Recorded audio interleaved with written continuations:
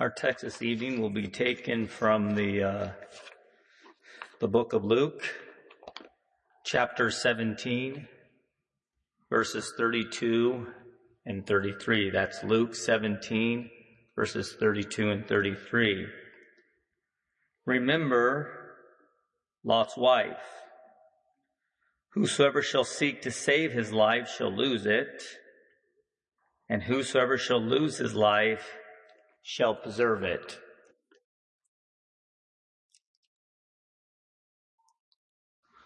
Why was Jesus advising his disciples not to forget what happened to Lot's wife? You know, in life, we don't ever want to give up. We don't ever want to turn back. And we want to keep going forward. We have to realize our goal is heaven. The young people and also some young men during youth camp sang a song, Jerusalem. The lyrics mention walking on the streets that are golden, where the lion lay down by the lamb, and how John saw the day, but did not see night. That is our promise. We want to make heaven our home, and we want to make sure we don't turn back. A few months ago, my family and me, we went on a hike. The hike was Hamilton Mountain. I had never hiked that before, to be completely honest. I really just started hiking this year. Didn't know a lot about hiking. And the hike itself, it was called the type of hike, they called it a lollipop loop. I didn't even really know what that meant. So we started to hike it. And as we were heading up that mountain, it was quite a mountain actually, and there was a few people starting to pass us up. But we went for quite a ways, and it wasn't a real well-marked trail. At times I realized that we would go this way, and some of the trails would just kind of come together. But we reached a point where I hadn't seen anybody for a very long time. And I started worrying and thinking I must have taken a wrong turn. So at that point, I decided probably the best thing to do was to turn back and head back. Well, the reason I hadn't seen anyone is because it was a lollipop loop, which meant it went up, it went around, and then came back down. So the people that I saw that were passing me, the reason I never saw them coming back is because they had made the complete loop. You know, that's a silly story that we turn back, but our spiritual walk, we want to make sure that we have our eyes on heaven and that we do not turn back. The background here on this example here with Jesus was speaking to the Pharisees and the disciples. And the Pharisees asked him, "When will the kingdom of God come?" He answered them, "It will be like the days of Noah." People in those days were living their lives as they always did. Luke 17:27, they did eat, they drank. They enjoyed their entertainment. Often when we visit a city that maybe we have never visited before, one of the first things we do is we go online and we check out what are the most popular spots to visit. Why? Because we enjoy entertainment. And people in those days also enjoyed entertainment. It says that an average person will spend 11 years of their lives on a screen, watching our favorite shows and catching up on our social media accounts. It's a lot of time entertaining ourselves, but we enjoy, as a people, entertainment, just like they did in the days of Noah. It also said they married wives and they were given in marriage, right up to the day that Noah entered the boat. We know that the flood came and it destroyed all of them. Most of us, on average, will only spend about 20 minutes per day serving God. We actually spend more time eating and drinking than we will serving the Lord.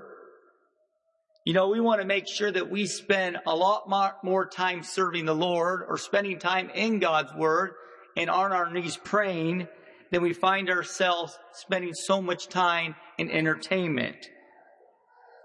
Genesis 6 tells us that Noah was a just man, perfect in his generation, and we also know that he walked with God. 2 Peter 2:5, Peter refers Noah as a preacher of righteousness. The word preacher is translated herald, meaning Noah was entrusted with making public proclamations. We don't know exactly what Noah preached, but we do know that the world at that time was very corrupt in the sight of God. And we know that it was full of violence. The last part of Genesis 6:5 reads, and that every imagination of the thoughts of his heart was only evil continually. Noah had built an ark. It was 450 feet long. It was 75 feet wide. And it was 45 feet high. This was one way that Noah was preaching to those unbelievers in that world. I believe that every log that he chopped and every dowel that maybe he nailed into that boat was a call to those people of repentance. Have you ever ran into an old friend, maybe a neighbor at the store, and you ask them, how are you doing? You might even ask them, how's life? And often the response that we get today, they will say, busy, really, really busy. So many people today in our life is living life at 100 miles an hour. And they feel very burnt out. What's even more interesting to me? We live in a society that people even brag how busy they are, but at that same time as they are bragging how busy they are complaining how busy they are. We want to make sure that we are not too busy for the Lord. And we want to commit time to Him. The devil, he loves to keep us busy. Why? Because this cuts off our connection to God. This also can cut our connection off of church attendance, off of church, and we know it is important for us to come together in fellowship with believers. We need to make sure that every single day that we commit time and that we focus and enjoy that time with the Lord and with our Savior. Jesus also replied, it will be like the days of Lot. Just like the days of Noah, the days of Lot, people were living their lives as they always did. It said that they went on with their daily business. Genesis 18:20, and the Lord said, because the cry of Sodom and Gomorrah is great, and because of their sin is very grievous. That word there, very, means abundance. Grievous, to be heavy, weighty, or burdensome. You know, the Lord and Abraham were having a conversation here when he heard that he was going to destroy Sodom and Gomorrah and the cities around about. Abraham and the Lord let Abraham know that if you can find 50 righteous people in Sodom, I will spare them. And we know that that number went down, down, and down. And what's so sad that they finally reached, if you can just find 10 people that are righteous in Sodom, I will spare their life. What's sad is they weren't able to find 10 righteous people in the whole city. You know, Isaiah 5:20, it says, "Woe unto them that call evil good and good evil, that puts darkness for light and light for darkness, that put bitter for sweet and sweet for bitter." You know, in the world today, I often say, I feel like that we live just as this verse says. Good is now called bad. And bad, or should I say bad, is called good. And good is now called evil. When you live a Christian life and you live in the light, the world likes to portray you as darkness. And as you live in darkness and you live in sin, the world tries to portray those people as the light. You know, that's exactly what was going here in the days of Noah and the days of Lot. You know, people, they were ignoring the signs around them. And they were just carrying on with their day-to-day business. Genesis 19:17. God, basically at this point, God had commanded not to look back. He lets Lot's wife know this, or Lot's wife did look back. And sadly, we know that she turned into a pillar of salt. God had safely delivered her, but her heart was still back there in Sodom. What do we know about Sodom? Jude 1:7 gives us a little bit of a background on this. It says, "Even as Sodom and Gomorrah and the cities about them in like manner, giving themselves over to fornication and going after strange flesh, are set forth for an example, suffering the vengeance of eternal life." You know, Jude here is reminding us not to forget Sodom and Gomorrah. The people at that time were filled with sexual immorality, and because of this life, they were destroyed with the fire.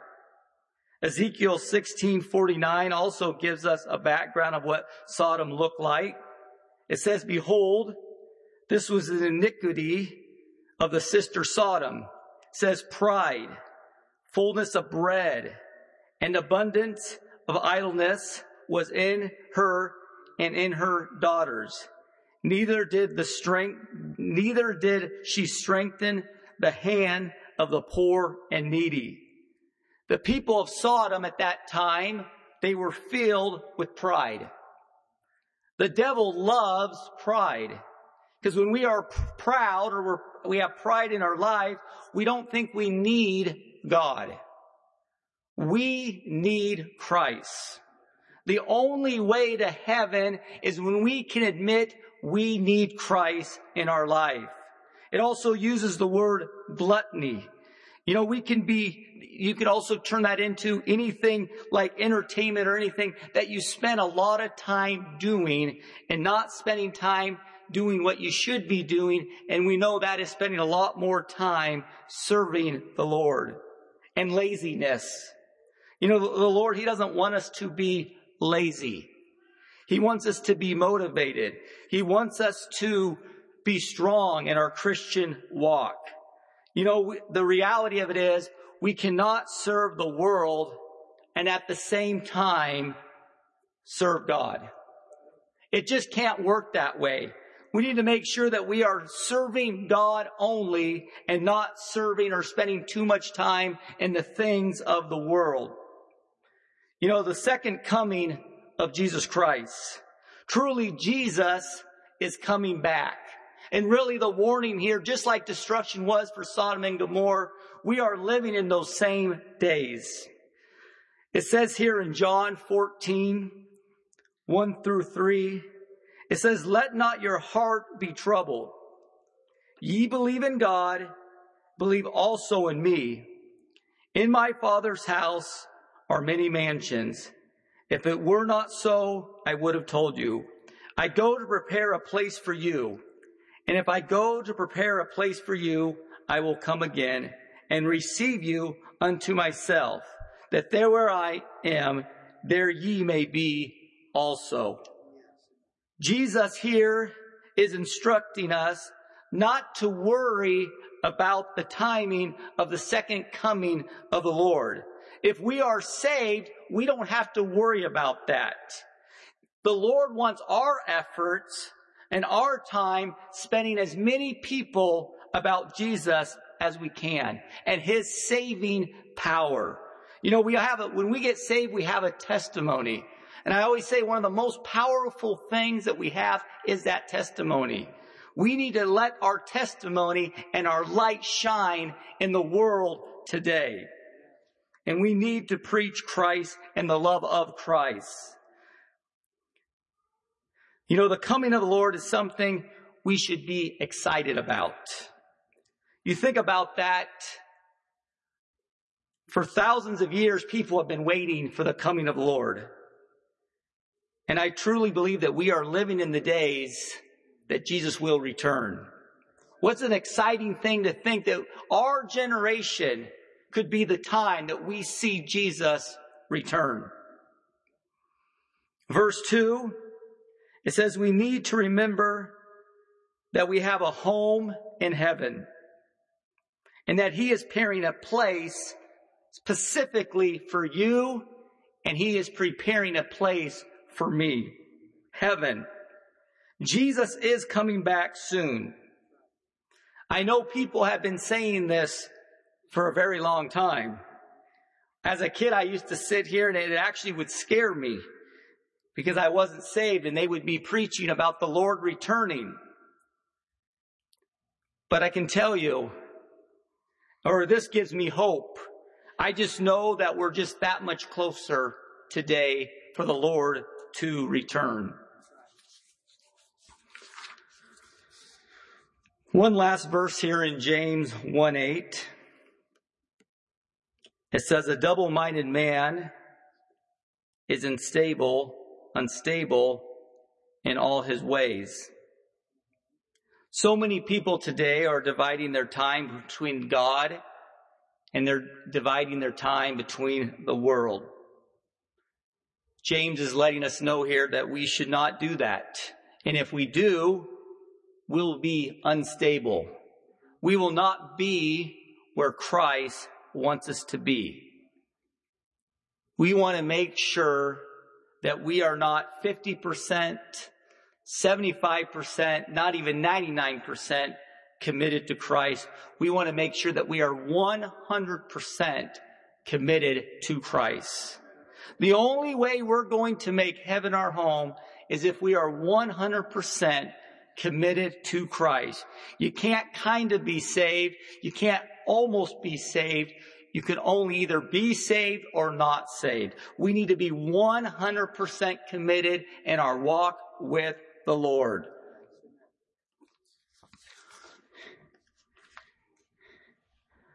I want to end with a little story here. This year for spring break, my family, we went to Disney World. And there is a ride there. It's called Mission Space. It allows it to feel like an astronaut launching to Mars. It even simulates the speed and G-forces of an air or a spacecraft. I generally wouldn't say I learned something from a Disneyland ride, But I can say on this ride, I learned two things. The first thing I learned was there was a lot of warning signs. And I did not heed to those warning signs. Everywhere I looked, there was signs that said if you have problem with motion sickness, do not go on this ride. And as we stood in the line, and right before we were going to enter in or go on this ride, the lady came out one last final time, and I'm there with Diana, Hannah, and Ezra. The lady came out one final time and said, if anybody has a problem with motion sickness, you do not want to go on this ride. There was only one smart person in my family. I can say that wasn't me. It was my wife, Diana. She decided at that point she was done. She was not going to go on that ride. And as they put us on that ride, I realized that we sat down and I looked by my feet and there was barf bags. The very first time I had ever seen barf bags on a ride. So at that point, I started to worry myself. Before I knew it, the thing kind of came in tight up against our body. At that time, I started to panic, but I knew I had to stay strong for the kids. So I didn't give in, showing that I was nervous. One of them wanted to get off. I said, no, we're good. I said, there's a lot of good, cool air here. We'll be fine. In my mind, I wasn't sure about that, but I knew it was only going to be about 2 minutes. But as that ride started to take off, or simulate that it was taking off, at least I remember one thing. The lady said, do not close your eyes and do not look around. She said, make sure your eyes are open and always look straight ahead. I'm glad I did that, because I can tell you right off the bat, I didn't know if I was going to make it, but it was too late. I couldn't get off at that point. But I think spiritually the point is we want to make sure that our eyes are open. We want to make sure that we're focused on heaven and that we are going straight ahead. And we want to make sure that we don't give up. You know what? There are going to, we heard in testimony, there are going to be mountains. There's going to be valleys. That is the reality of our spiritual walk. It isn't always going to be easy. That's going to happen. But you know what? We do not want to look back. We want to remember that we are heading from earth to heaven. And that is our goal as Christians today. Maybe you have fallen down and maybe you have given up today. You know what? We serve a merciful God. I had found myself in my early 20s in a backslidden state, but I am thankful that I remember a Sunday school teacher saying that when you get to the point that you don't feel conviction anymore, you're in dangerous ground. And I remember getting to a point in my life where I didn't feel bad anymore. And you know what? That really, really scared me. And you know what? Because of that drawed me back to God. And I remember going back down, and I remember my prayer. I said, Lord, if you save me one last time, I promise you I'll serve you the rest of my life. And you know what? I am thankful that we serve the God, that He came down and He saved me one last time. And I kept that promise. We have that opportunity tonight. It doesn't matter where you are spiritually.